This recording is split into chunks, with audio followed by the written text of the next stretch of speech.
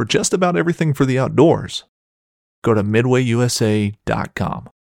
In every pair of Tecovas boots, you can expect handmade quality, first wear comfort, and timeless Western style. A great pair of Western boots will elevate a casual look or add a refined flair that'll draw both eyes and compliments. Tecovas boots are always made from premium bovine and exotic leathers, and with occasional resoling, they will last a lifetime. The best way to shop for boots is at your local Tecovas store, where you'll be greeted by the smell of fresh leather and a friendly smile. Come on in, grab a cold one, get fitted by a pro, and shop the latest styles. We also offer custom branding and leather stamping if you want to personalize your boots or fine leather goods. As spring makes its way into summer, stay cool in a short sleeve, moisture-wicking pearl snap, or make your own shade with one of their classic straw hats, new in both men's and women's styles. And if you're planning to hit the road, Tecovas' ever-growing lineup of rugged and full-grain leather bags will get you where you're headed in style and are built to last decades. Visit Tecovas.com. That's TECOVAS.com, and don't go gently, y'all. Fishing like a local isn't just about catching fish. It's about connecting with the environment and the people who call it home. It's about hearing the stories and traditions that have been passed down for generations and sharing unforgettable moments with the people you meet along the way. Fishing like a local is having an experience that stays with you forever. And with Fishing Booker, you can experience it too, no matter where you are. Discover your next adventure on Fishing Booker. Y'all, we've done all the prep work. The gear's bought and the plans are made. You've been working your skills and getting ready. You are ready. So at this point, it's time to tell some of my favorite stories that we hope will pump you up and maybe inspire you, hopefully to make you laugh a little bit and still teach some lessons that we've learned along the way. Y'all, it's time for Ornelas Unleashed. Lessons learned. So, my friends, pull up a chair, adjust your volumes just right, and welcome to Blue Collar Elk Hunting. Welcome to Blue Collar Elk Hunting, brought to you by ElkGrows.com, with your host Gilbert Ornelas and elk hunting coach Joe Gilliam. You want to hunt elk, and they live to hunt elk. Their goal is to share with you what they have learned grinding it out for over 35 seasons, doing what they love. So come on into camp and set a spell. Welcome to Blue Collar Elk Hunters.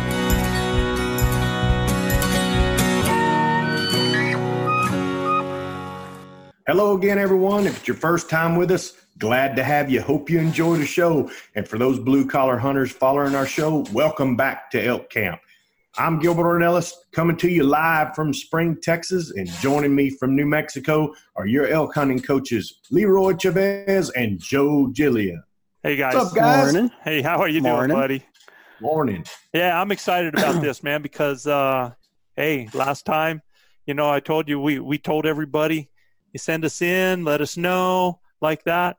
Well, we didn't. We got a lot of yays and no nays, so we're excited to lift. Coming at you. Yeah. Y'all hold on to your seat. It's going to be a wild ride today.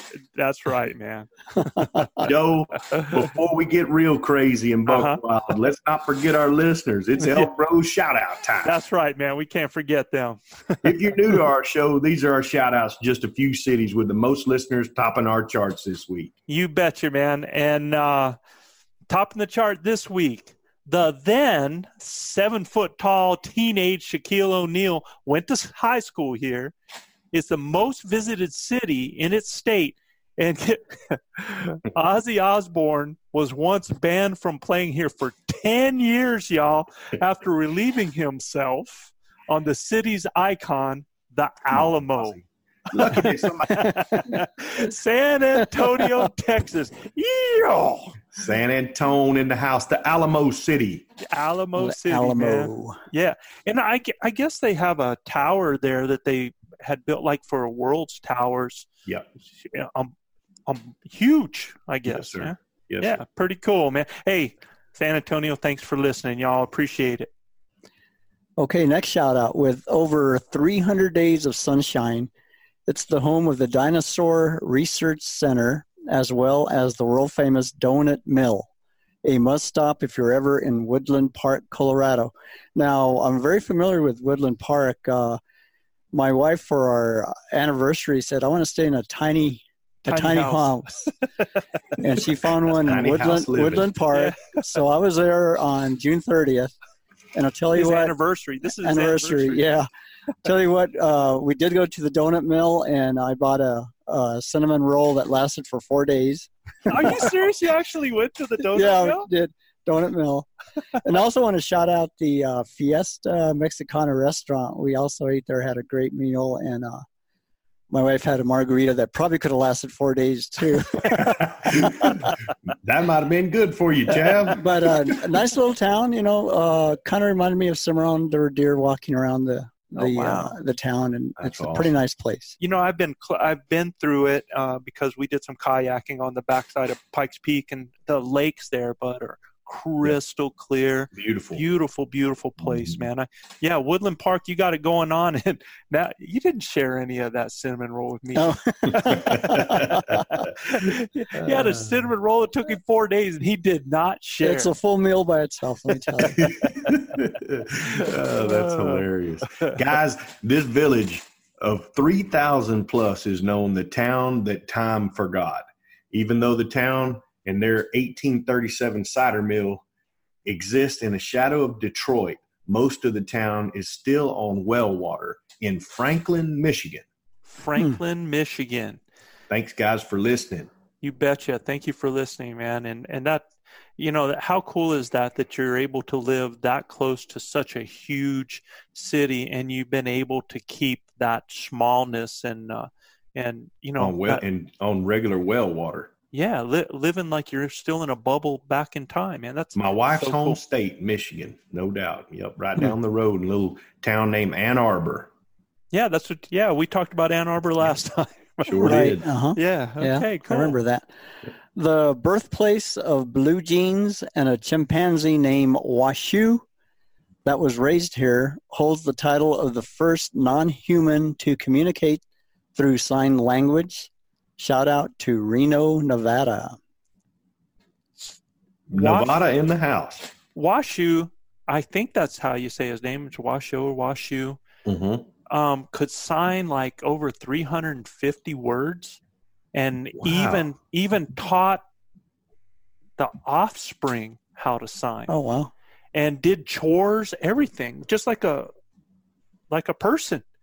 So unbelievable, man. Kind of scares me because I came up in the era of what was the name of that movie? Planet of the Apes. Planet of the Apes. Yeah, yeah. A great show. Oh yeah. All right, so you might know this city is the home of Churchill Downs and the Kentucky Derby, but did you know that 90% of the United States disco balls are produced here? Wow. In Louisville, Right. Kentucky. Louisville, Kentucky. Yeah, man. Yeah. That Kentucky State just keeps showing up on our podcast, Joe. Yeah. I tell you, that's pretty cool. So you guys in Kentucky, man, when you get some of those and you want to reach out and help us to come experience at your place, don't forget us over here. Absolutely. Right? Yeah, you guys in Kentucky, when y'all start knocking them down, we want some pictures. You bet. For sure. You bet. All right, so elk season's here, y'all. We've got guys that have already been hunting since August 1st. August 1st. In some state. And we've got other ones getting ready to start here in a few days. And we'll be talking about our own hunt that we've got planned up in the next podcast after this one. But it's here. And this is Ornelas Unleashed, and it's going to be an opportunity for it. Guys, what we're doing is we're getting ready to have elk camp, and it's almost like it's we're up there. We've got the Venezuelan Mafia with us. Chav's in the house. We got Brendan's going to be joining us this year, and when we're in elk camp, we talk about so many different things while we're there. Lessons that we try to teach the newcomers into camp. Experiences we try to give them. And so we are bringing you in early and making you privy to our elk camp. And, like I said, a big part of that is the stories that Gilbert likes to tell. And usually they come from things that we're talking about in camp. And we're going to talk about 3 lessons today. The first one that we're going to talk about, and one thing that we tell these guys, man, especially, you've been out, day one's easy. Day one, you're pumped, you're excited, man. But what if you haven't heard any calls in day one? And what if you've hiked 12 miles in day one? Day two, it's not so easy, you know? Right. And, you know, we often say that one of the things that means the most difference between being successful and not successful is determination and perseverance. Amen. I mean, I think that's a huge lesson, huh, bud? Yeah. You know, I'd say everything that we've done so many times, all those years that we've slept in the back of trucks and perseverance. Yeah, it's just perseverance. And you never give up, guys. You find your failure points, and your failure points can be in so many things. I mean, so you want to identify those. Is it a piece of equipment? Is it your calling? Is it your attitude? Is it that you haven't eaten right? Is it when you're getting up? Is it your shooting? Is it your conditioning? What are those failure points? And you got to identify those and overcome them. Because Gilbert, I know. Man, I've known you now 10 years. Yes, sir. And, oh, shoot, I think we're heading on 11, right? And, you know, buddy, I've had the privilege of being by you for a lot of those years and experiencing your journey and your determination and your perseverance. And, you know, we're in elk camp and we're talking about how it's persevering, and people are like, well, I don't know if I could do that. Gilbert, can it be done? Amen. Yes, sir. It can be. And Joe has this saying, where there's a will, there's a way, right? Absolutely, it can be done. You know, this segues into maybe one of my first stories that I'm going to tell here today on Ornelas Unleashed. But you know, my journey elk hunting has been documented a bunch. Y'all have heard it on the podcast, where it took me 4 years to actually harvest a bull. For me, it was about harvesting the bull and not a bull. I had many opportunities where I was able to draw back, count coup, if you will, on several bulls that actually made my guides hate my guts, I think. No, not really. They were real cool about it because, number one, you know, when you're paying to hunt and stuff like that, I mean, you're paying. So you can have it your way. It's kind of like McDonald's. But at the end of the day, I wished I'd learned some things after 4 years of hunting. I wished I'd have went ahead and with my first opportunities and went ahead and took them, because like Joe said this a million times, it gets easier once you knock one down.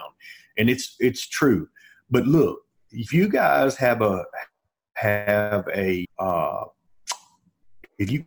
plan, and I had a goal, we made a plan. I just didn't understand how flawed my plan was to get to that goal. So, fellas, when you show up to elk camp your first time and you're 320, 330 pounds, and there is no freaking air up there in those mountains. Somebody sucked it all up yonder years ago.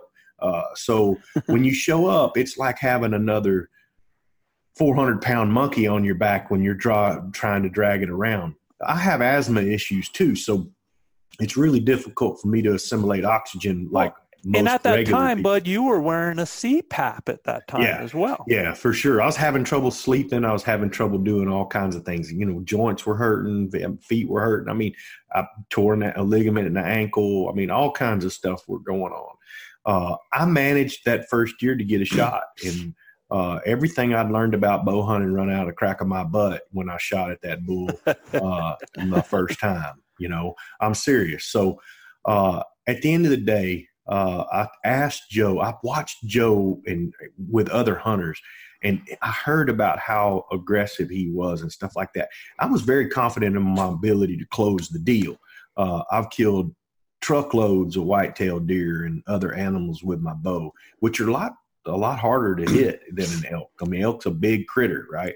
But I'm going to tell you what, until you put yourself in this position and have that kind of pressure with that bull screaming in your face and all kinds of chaos going on, you really are not prepared for what's fixing to ensue. And, I was like I said, I heard Joe talking in camp about, I'm like, look, if I'm with that guy, I'm smashing that elk, right?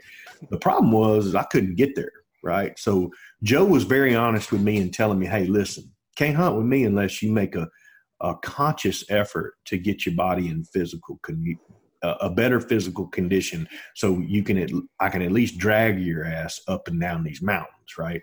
So that's kind of what I did. I set out on that journey, and we had some ups and downs as far as making some shots that just didn't work out. I shot a bull high one year, got one lung, and that's all we got. And I ended up learning so much searching for that bull. I got into the middle of a herd that was going crazy, saw 8 or 10 bulls fighting, had one almost run me over. He never knew I was there. I could have actually shot that bull, but our outfitter that we hunted with at the time, Carl Gamage, he had a draw blood policy, and for sure I could have killed one of those bulls easily while I was looking for mine. But I knew I'd have never been invited back. So we endeavored to persevere, right? We didn't come up with that animal. We kept working. Joe kept helping me try to get in better shape. I was working on my diet, running and walking and stuff like that. It's been a goal of mine to show up to elk camp every year to get better, right? And the 5th year that I showed up to camp, Joe and I embarked on something special. I mean, from day one, it was like we were in them and most everybody else weren't. But it was our ability to get there and close the deal that separated us from a lot of other hunters in elk camp. So tell us about that hunt, man. Yeah, so that hunt was epic. It was a morning. I remember the morning of that hunt. We had bulls screaming in every direction, and we had so many scenarios just set up, blow up. I mean, setup after setup. Maybe had 4 or 5 that morning that we had set up that should have been teed up, hit out of the park. And just for some reason, they just didn't work out. And that's kind of bow hunting, guys. You can't get frustrated. But I'm going to tell you what, man, I was like, somebody stole my toy on Christmas morning or something on several of them. I had my big bubble lip sticking out, man. I was like, man, I don't understand. What are we doing wrong here? So the cool thing was Joe knew we knew where the elk were, right? So we just had to keep coming back and keep hammering. And that evening, we went back into that area, understanding where those bulls were. And, man, we started a calling scenario where we were talking to this herd of elk. And these bulls would get fired up, and they'd come real close to us. And then they'd kind of march away with cows. So Joe had an idea to set a decoy up on the side of a hill, stay down in front by a water hole area, and see if we could call that elk into the opening where he could see that decoy on top of the hill. Now we had Carl and another hunter up the hill. We did. In a blind. So Carl and another hunter were up the hill in another blind because, look, there were so many elk in the area, somebody's going to get an opportunity, right? Well, that bull that we had actually was coming to Carl and them over there calling. Joe, I'm going to tell you straight up, man, Joe can make a bull made a black stump. That's also from Carl Gamage right there. So, but he used a few choice words other than mate. Okay, so we're going to leave it unleashed, but not off the chain yet, right? At the end of the day, Joe started calling, and I'm telling you, that bull responded to Joe, and we pulled that bull off of those other hunters, and he came to us. Well, when he came to us, he had an obstacle in his way. And Joe's like, I know exactly how to work this scenario. I've got an arrow knocked up, okay? I'm still probably 295, okay? I'm not near where I'm at today. But Joe goes, come on, we got to go. I'm like, where are we going? I got this razor strapped to this stick, and he takes off running. So I get right in there behind him. He goes, I know where that bull's going. He's going to go to water. And I'm like, oh, my gosh. So the bull's actually skirting an object in front of us, and he goes straight down a hill, and Joe's 100% right. He's going to water. So we slide in at the last second to where we had a little ground blind set up where we were going to make a shot. We slide in there, and I look up, and Joe looks up, and that bull's coming. I mean, he's on a string. He sees the decoy. Joe makes a couple little cow calls. He stops and roars bugles. I mean, mad bugles, right? And he sees that cow up on the hill, and Joe softly cow calls again. Joe's in my ear. He's right over my right shoulder. And Joe says, listen, when he gets in this window right here, I'm going to stop him with a cow call. And when I cow call, you draw, and I'll cover you. I said, okay. He said, I'm going to call the yardage out too. Man, how can you fail when you got a guy that's in your ear right there? Right? Well, I can tell you how you can fail, because he tells you, he bangs on your back and goes, are you ready? I'm like, hell yeah, I'm ready. You know, I mean, what are you going to say, right? Are you ready? This is fixing to happen. Are you ready? I said, well, hell yeah, I'm ready. You know, so I get dug in and everything, get my bow set up. And I'm thinking, well, I got two windows here, the first window and the second window. Good God, I hope he stops at the second window, because that's a hell of a lot closer than the first window, right? So I was prepared either way. The bull got to 48 yards. Joe said 48 yards. Yeah. And the bull stops, looks up the hill towards the decoy. He ain't even looking at us. I draw, and as soon as I draw, he cow calls again, and the bull's still looking up the hill. I'm like, I can't believe this. 48, man. I put my 40-yard pin just high as center and just my 50-yard pin at the brisket, and I touched it off. The bull slightly spun just to us a little bit on an axis. Spun a little bit, so it got a little bit steeper of an angle on a quarter and to a shot. So we got one lung, and then we got liver on the exit, and then it hit him in the femur or the back leg. It hit him there and poked a hole there too. And then he shoved it back out as he ran all the way out the other way. So chaos ensues, and he takes off running out towards the lake. Well, when he takes off running out towards the lake, he stops, and he's about 96 yards, I believe. Yeah. And he's got his butt to us, and man, he's wavering back and forth. Joe's like, he's going to go down right there. I looked up and I said, please, Jesus, let this thing fall right here, right? I mean, this is my first bull that I'm going to get to watch fall in front of me, right? And he's a gorgeous bull. I mean, a beautiful bull. He's actually sitting right here. I don't know if y'all can see him or not, but he's real pretty. I'll move my camera up there. He's a real pretty bull. First bull I ever killed in my life, but it still wasn't over yet. It's taken some more perseverance here. So the bull's got his butt to us the whole time. Joe cow calls to him, and he turns broadside. Well, we've been shooting at 100 yards at camp all week. Joe says, Gilbert, can you hit him out there? He's 96 yards. Yeah, and I want people to understand that, you know, this isn't a shot you take for your first shot, but when you have an animal that's got an arrow in them and you can get another one in them, you most definitely want to make that effort. Yeah. Yeah. And, people understand that if you practice it, you can make it happen, right? And we got him out there at 96 yards. I drew back on him. Everything was perfect. He's broadside, maybe quartering away just a little bit, and I cut it loose. Well, it got him through the brisket, and then it hit him in the off leg. When it come through the brisket, it hit him in that top part of his leg in that joint. It broke his leg from that joint to the hoof. And he went down on all fours and fell over. And we're thinking, oh, man, down goes Frazier, right? I mean, it was crazy. So I knock another arrow up, right? And Joe's like, Gilbert, he said he's trying to get up. If he gets up again, put another one in him.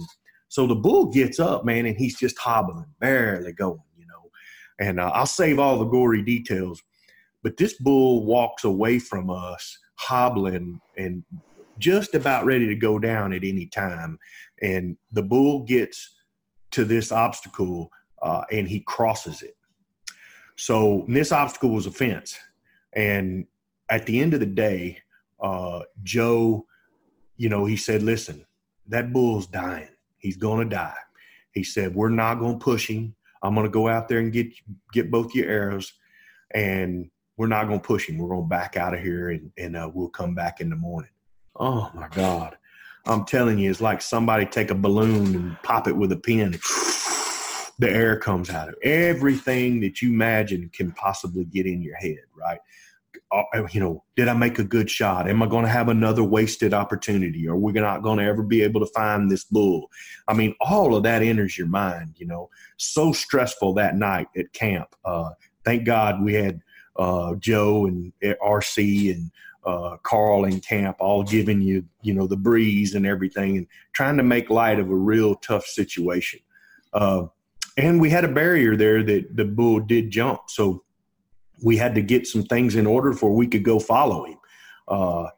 We got that permission to go follow the bull the next morning, and it was epic. Got on him about 7:30 in the morning, and I'll never forget it as long as I live. That bull didn't go 50 yards past that fence line where he jumped. Right. And I think, barring my kids and, me marrying my wife and my kids being born, that was one of the greatest days of my life, is walking up on that elk. And listen, he hadn't been dead long. So what we did was perfect, backing out of there and letting him go lay down. And it's one of the rules of Beto that you'll hear my Venezuelan mafia guys talk about, is the two-hour rule. I mean, look, man, I don't care if I see him fall, I'm going to wait dang near 2 hours before I go over to him. But we'll learn so much. But, guys, that was 5 years hard-ass work, right? I mean, we worked our tails off. Y'all have no clue. The area that I killed this bull takes tremendous perseverance to even get to, right? Especially from where we had to come from. So I can remember going up that hill, man, and we'd go up that hill every morning. Yeah. And he'd be behind me to go up it. And I'm pulling him back down. There's such a backdraft. I'm pulling Joe back down the hill, right? I'm huffing and puffing. I mean, so again, guys, perseverance. Don't ever find. I found my failure point, which was my physicality, right? The shooting and stuff like that, I've always been a pretty good shooter. And then picking an elk to hunt and making it happen, right? I think if I would have taken my guide's advice and shot a first bull my first year or two that was easier, it didn't matter if it was a giant trophy bull or not. It was something that got under my belt and made things easier. For me, though, it was not hunting any bull. It was about hunting a bull. I wanted to shoot a 6x6 or a 6x5, something that's a beautiful representation of a Rocky Mountain bull. And I got that done. But it took me getting a lot of my failure points out of the way. And Joe, tremendous amount of patience. I mean, Joe's got the patience of Job, right? If y'all know the story of Job in the Bible, that's the edification of patience. That's Joe Gillian, right? And Joe's not lying. When the first one happened, it got easier. It got easier. You've lined it out since then every year. Yeah. Huh? Yeah, every year, man, we've had the opportunity. We've knocked one down. Yeah. My calling's gotten better. I feel confident every time I step in the woods that I can call a bull in. If I can hear one or see one, if I got Chav or you with me, we're going to get to it, right? And when we get to him, we'll get him in an opportunity where they make a good shot. I know where to shoot one at. But that story is near and dear to my heart because of the first bull that I ever killed. And I'm telling you, when Ross Miller found that bull, and when Ross found him, he didn't say a word. He just called me over there. And when I saw him, I'm telling you, I bet you I'd jump. You can get a good dollar bill under my vertical leap right now, but I bet you I jumped. I had a 36-inch. Dude, vertical. I tell you what, man, I have never seen somebody launch as high as you did, and I want everybody to understand. Gilbert's a big, strong man. Been part of Houston Sheriff Department. He don't take no guff off a lot of things, but man, it broke me that day, Joe.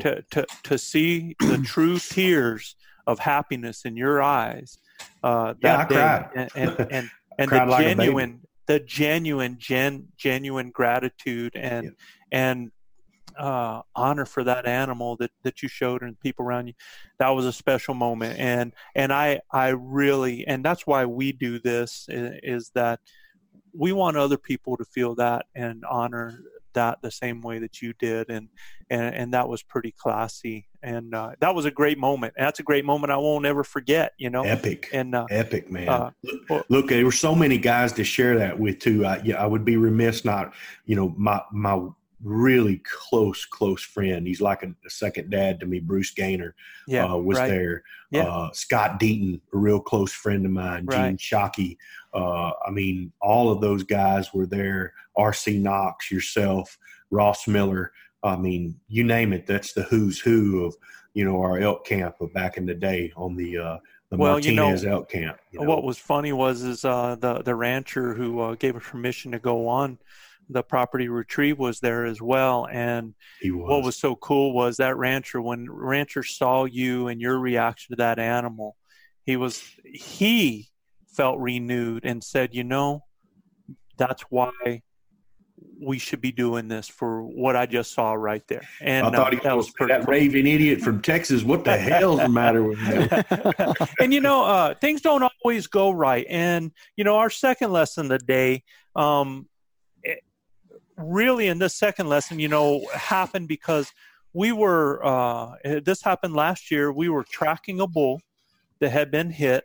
And it was almost a scenario kind of like what Gilbert was talking about, but they don't always end up the way you want, man. It was a bull that we knew was hit, that we had figured that bull was going to go down. You have to make two choices, man. You have to figure, are you going to push that animal, or are you going to let that animal go down and just find a place to lay down and die? That's really sometimes, and there's sometimes things that kind of make you have to make that decision. If you got bad weather coming in, or if it's a hit where you need to make that animal continue to bleed. There's a lot of stuff, man, in a lot of years that we've seen. But we were in a situation where all of us got together to track this animal, and we had actually lost blood. And so as a group, we were gridding, we were circling, and there's another lesson that came from this is, guys, when you're out doing things and you're out in the woods, you had better be aware of your surroundings. And I can tell you, you might had better be prepared for the unexpected, because I believe, Gilbert, something unexpected happened to you on that, didn't it? It was crazy, man. So just set the scene. We had one of our hunters in camp knock a bull down and hit him with an arrow. And we decided to back out and leave him alone for 5 or 6 hours, and went back to camp and ate breakfast. And then we came back in the late afternoon to look for that bull. And we pretty much decided that that's what we were going to do, is go help this hunter look for a bull. And I can tell you this, guys, if y'all are going to do that, make sure you take a sidearm with you, or you take your bow with you, because you never know what you're going to walk up on. So the scenario is, I'm walking through the woods looking for blood, and you're just kind of aimlessly walking along, looking down, and we've lost blood. So I'm kind of grid searching, and I pick up on something, and it looks like some blood. So I look at it and I keep following it, and I can't really tell because it's dried. I can't really tell if it's blood or not. It's real windy. Like, Joe and I couldn't hardly hear each other from 30 yards apart talking or hollering at one another. So, and we're in some real thick oak brush, tracking and stuff like that.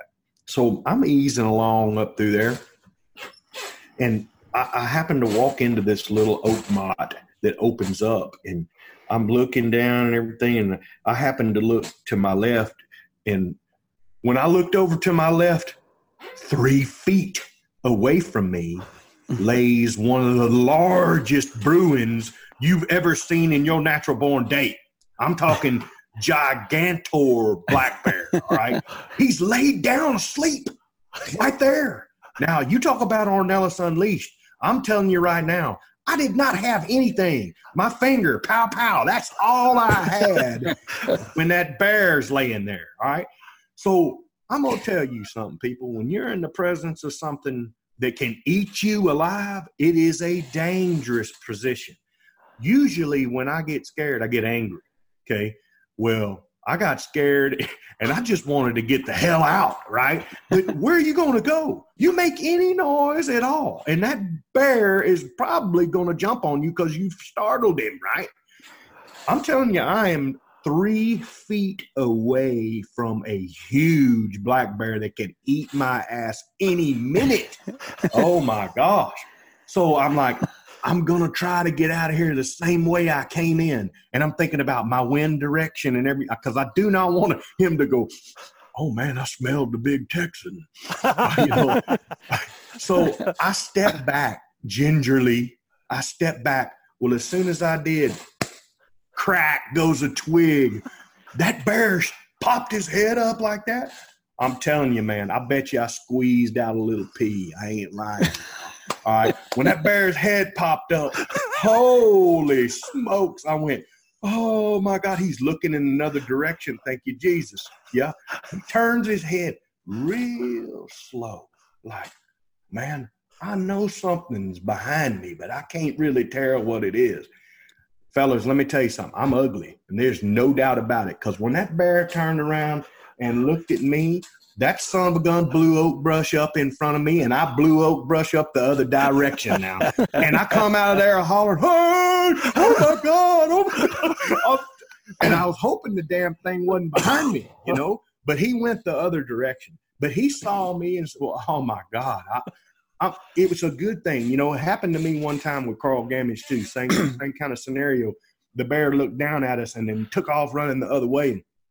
Carl looked at me and he goes, ain't you glad that son buck went the other direction? I'm like, hell yeah, because if he'd have jumped on me, Joe, I'm telling you, it'd have been on like a pot of neck bones. That bear was not happy that I was in there in his bed, right? And I was just aimlessly walking around and not paying much of attention other than what's on the ground, right? And I'm telling you, I walked straight in there to that bear's little bed area where he likes taking his siesta from eating all that oak brush and everything. And you know what clued me into there's bears in the area? It was all the broke branches and everything. Well, hello, there's bears in there, especially when you got big piles of crap laying around everywhere. You ought to be a hell of a lot more, cognizant of your surroundings. So that's how I almost got ate by a bear in that scenario. So please be prepared. Carry a sidearm or some bear spray or your bow. That'd probably be a good idea to have your bow with you, but I'd have still felt pretty inept with my bow with 3 feet with that bear there. So it was an epic event. I can tell you that right now, man. Well, them bears, they can be downright on you. Remember that story Carl told about that bear? It had something to do with, was it a T-shirt? Yes. He somehow he got his scent off of that T-shirt or something. That bear followed him around all the time. Well, I'm going to tell you right now, if that bear would have took off after me, he'd have had a hell of a time catching me because I'm telling you, I left a bunch of poop down on the ground. He'd have been slipping and all that trying to get on. I'm telling you, that was a hairy situation that could have got bad real quick. Oh, definitely. I mean, when you start on one of them critters, you just never know what he's going to do. 9 times out of 10, they jump on whatever startled them, So I'm just glad that, Jesus took the wheel at that time and he kept that bear going in the other direction. And that's what we try to, a lesson out of this is, and it's hard. I mean, when you're walking through and you're focusing on a blood trail, but I can tell everybody else, even when you are tracking an animal, it's huge and so important because you can get turned around so easy in some of those woods when you're tracking blood and you're just paying attention. Not only that, when you're tracking, you got to keep looking up ahead and to your sides because there could be a bull that is not dead and is down. And, you can actually spot that bull before you get there and jump that bull out most people don't understand that a wounded bull can be as dangerous, if not more dangerous than a wounded bear. Oh, so, man, for sure. If they've got the energy to do something and decide that they're going to defend themselves. So, when you are out tracking your animals this year and you have a line on it, don't be in a rush and make sure that you kind of look back to what your blood trail, how it's traveling so that you can look ahead and so that you can, try to find a line and see if you can spot that animal up ahead or if there's any kind of movement or anything like that. And look around because there could be other things that come in. And, you guys that are, I know that what you were doing, Gilbert, is probably just the opposite of what these other guys are doing when they're up in Montana and where they're grizzly woods or something like that. They probably spend more time with their heads looking up than they do down. Hell yeah. Mm-hmm. Because I'm telling you, bears are they're a cool critter to look at, but I don't want to be 3 foot from one no more. Yeah. Not unless he's dead and I'm walking up on him. That's right. And we were going to talk about lesson number 3 here. And lesson number 3, guys, comes somewhat back to that perseverance, but in a different way. And there's going to be a lot of times that you're out hunting and things don't always go your way, man. I mean, things just don't happen the way that you want them to. And you'll hear a bugle here and you'll be working an animal and you might come across somebody else that's already working that animal, or you have somebody that gets in the way. It is public property. And then sometimes you hear bugles that are way the heck far away. And I mean, it might be the end of the morning. You've already traveled 5-6 miles. You've chased things uphill, downhill. And now you hear a bugle over there. And Gilbert has said that a lot of guys don't want to tell me if they hear a bugle. Because we hear a bugle, we're going after it. Mm-hmm. Yep. And I think you kind of know what that is, being with Chav one time, huh? No doubt. With same scenario had happened. This is a cool story. We had 2 or 3 sets that morning where just the gust from the gods come up and saved an elk's life for sure. And then we're calling a bull in and he's coming on a string. I mean, a good bull. And we're trying to hold the guy off. Whoa, whoa, whoa, whoa, whoa. And he just waves at us like no big deal. Goes right through the set, blows the whole herd up, and so Chav and I are like, all right, we'll just keep on marching. So we keep moving on, and one scenario after another, and it got all shut up, and we're about ready to turn back and head back for the bike and everything, and we hear a bull up on top of a peak. And Chav looks at me and he goes, "Was that a bull?" I said, "Mm-hmm." Way up there. Chav goes, "Well, ain't nothing going on down here." He goes, "Let's ease up there." So I'm like, okay. So we start up. And we just kept going up and up and up and up and up. And I'm like, oh my God. I'm about out of breath and everything. I'm like, wow. I told Chav, I said, I think I heard him again. He goes, really? I mean, we can hear our eardrums, the heartbeat in our eardrums are climbing so high, right? We just keep easing up. Nothing.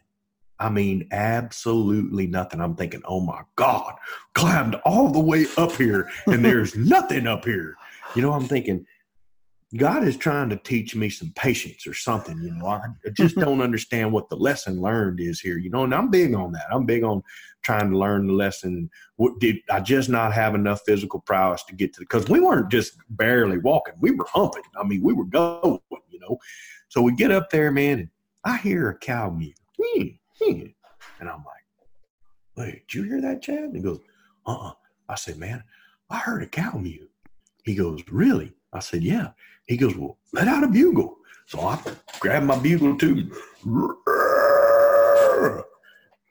One down here, one up there. I'm like, oh my gosh.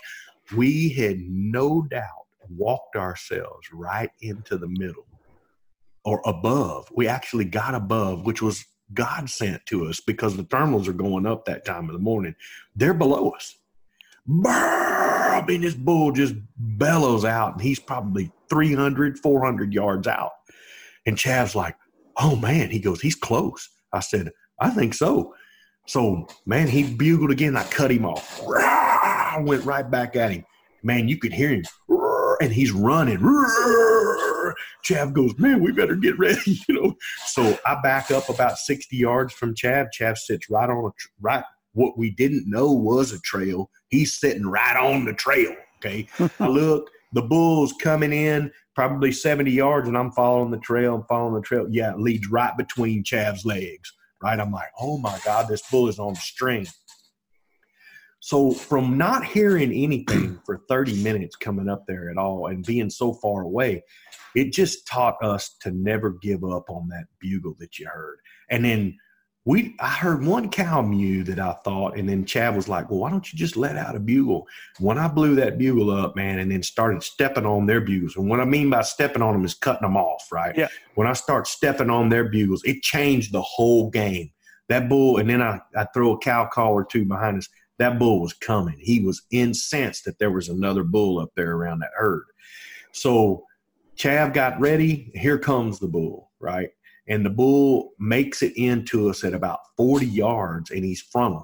And I'm thinking, man, there's no way that Chav's going to be able to take that shot, you know? So I just turned my bugle tube and man, here he goes again. And he starts that walk straight to us. And I'm thinking, oh, my God, Chav's kneeling now on the ground. He's kneeled down. I'm thinking, this bull if the bull goes left, he's going to step right on Chav, right? That's how close he was to him. He got within maybe 10 yards of him, 8 yards. And if the bull goes right, he drops down on this little ravine, and he's going to walk right in front of Chav, right? There's two parts to this. Never give up on a bugle, but also these guys never let me give up on learning how to call. I was horrible when I first started. Sound like a herd of cats, like Luis Gonzalez. Oh, I didn't mean to say his name. But anyway, at the end of the day, I could have called all the cats out of Cimarron Canyon, right? But these guys helped me in persevering with my calling. And that bull came straight in to that little cow mew that I made, and he turned right. He did not step on Chav, thank God. But he turned right, and he had no idea we were there at all. I mean, didn't even see Chav down on the ground. And when Chav got ready to draw, I saw him raise his bow. When he did, I cow called, and he gets to full draw, and the bull never sees Chav. And Chav's maybe 12, 13 yards from the bull, if that, and he's just down below a little bit. And I'm like, I can't believe this is fixing to happen. I called in a bull for, arguably one of my best friends, and he cuts it loose, whack. Well, the bull spins and takes off down the hill and stops. He's got his butt to me. I got my bow at the time, and I'm like, man, I don't know if he hit him or not. It sounded like a great hit. And the bull turns. Well, when the bull turns, I see the arrow hanging out of him. And I'm like, oh, my God, it's all the way through him and hanging out the other side. And it is right in the crease, man. I'm talking perfect. So he just stands there. Well, all of a sudden, here comes another bull from below us. Brr, brr, and two bulls walk up the hill with about 30 cows. They come running up there, and that other bull runs to the back of that bull and slams him, man. Just slams him, and they take off together and everything, and he's bleeding and whatnot. Well, I walk over to Chav, and I said, man, you smoked him, dude. Kind of dogpiled him and everything. He goes, no, I didn't hit that bull. I missed him. And I'm like, what? I'm like, I saw the arrow hanging out of him. He goes, ain't no way. I said, I'm telling you. He goes, no, I hit a limb. I said, well, that limb deflected that arrow straight into that bull. I said, he's hit. I said, the arrow's hanging out of him.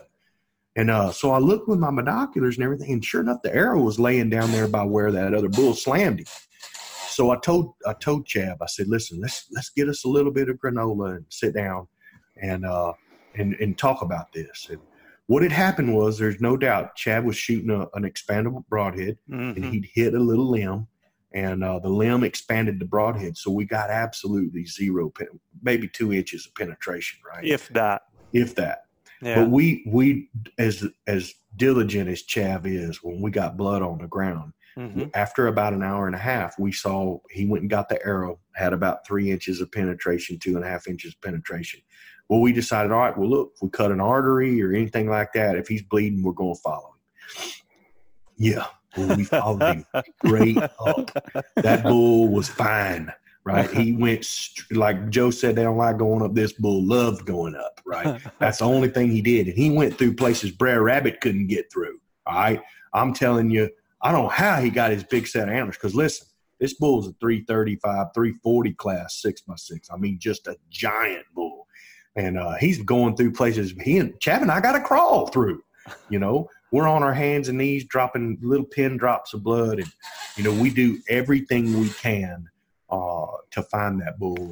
Crossed another barrier and we couldn't cross. And that bull's alive and laughing at us today about it. But at the end of the day, we'd blown up so many opportunities down below and decided to chase one bugle. So, guys, never give up on a bugle. It was an amazing time. You know, I felt horrible for Chav, but look, we're all been there. We're going to learn our lessons the tough way, some of us. That's what makes this show so dang important for all of y'all, because you'll get to hear some of these things that have caused us so much heartburn, and you guys won't have to live that. You just you'll learn from some of the things that we've done. Right. And this is a great forum to be able to talk about this. You know, we have these awesome stories in elk camp, and I love telling them. I've got so many of them. They're going to keep coming, and in just a few short weeks, we're going to make some more memories. We're going to make some more. Yeah, aren't we, Joe? Betcha. Yeah, we're going to make some more memories, aren't we, brother? For sure, yeah. Yeah. Yeah, and I tell you what, man, we were, like you said, we were at that shoot yesterday. Kemosabe here, man, is using that Matthews, buddy. He's dialed in. Oh, he's looking good. That's awesome, looking man. Real good. Well, I can't wait to get in the woods and make it happen. That's for sure. You betcha. Guys, this series that we've done the last couple of podcasts have been amazing. Get you guys started off on the right foot. We can't thank y'all enough for all your questions and all of your comments, all the rating and reviewing. We're thoroughly enjoying doing this. We're going to actually shoot a podcast from elk camp this year. It's going to be really cool, epic. Hopefully we got some good pictures and video to put up, and you guys can see some of our epic journey for sure. Yeah, it's gonna. We'll talk more about that on our next one. We've got some things that we're going to try to do that we've never done before. That's always exciting. It might add a whole different element to the hunt. But hey, man, that's good. I mean, I love a challenge. I like to challenge myself. Ask all of you guys to constantly challenge yourselves every day to get better at what you're doing here. So, looking forward to it, man. The next time we do our cast here, it's going to be right before we head out to hunt. We'll talk more what's going to happen from there. And I really hope you've enjoyed these stories. You've got a taste of our elk camp, some of the things that we've done. You're hearing it as it happened, let me tell you. And, things don't always go right. We hope that you learned from our mistakes. We've made them. We've done a lot of things right to have some of the successes that we've had over the years. And, think about what he said, perseverance, patience, determination, not giving up on things, being aware, finding those failure points. You're hearing a lot of things that help lead to success. I always want you to remember this, though. A lot of times the difference between the person who makes it happen and who doesn't is because that's the person who believes they can. Your mentality, your positive mental attitude, your confidence are the strongest tool that you take with you out in the woods. Now, I've seen people time and again do things that they should not have been able to do because they believed they could.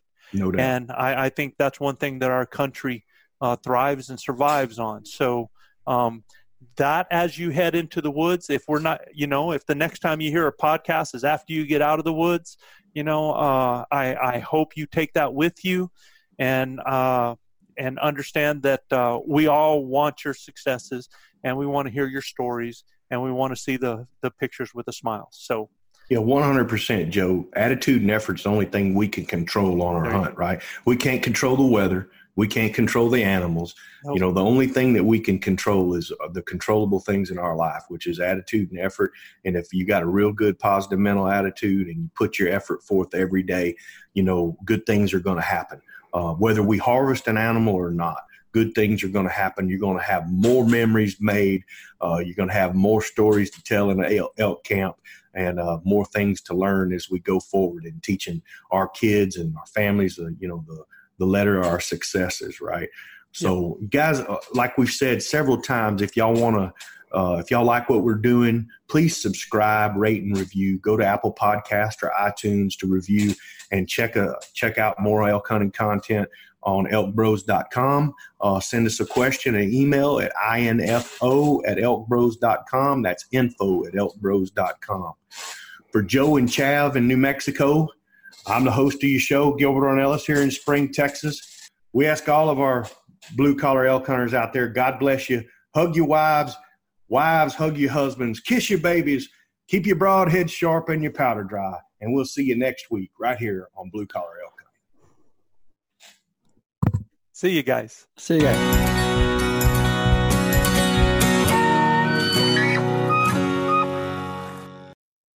I'm Will Cooper, host of HuntStand's Make Your Mark podcast. For even more content, be sure to watch the original films from HuntStand Presents on the Waypoint TV channel every Tuesday at 10 p.m. Eastern. Visit waypointtv.com to learn more. Join Captain Justin Leake and Meredith McCord for the best fishing action along Panama City Beach. Tune in to Chasing the Sun every Sunday at 9:30 a.m. Eastern on Waypoint TV.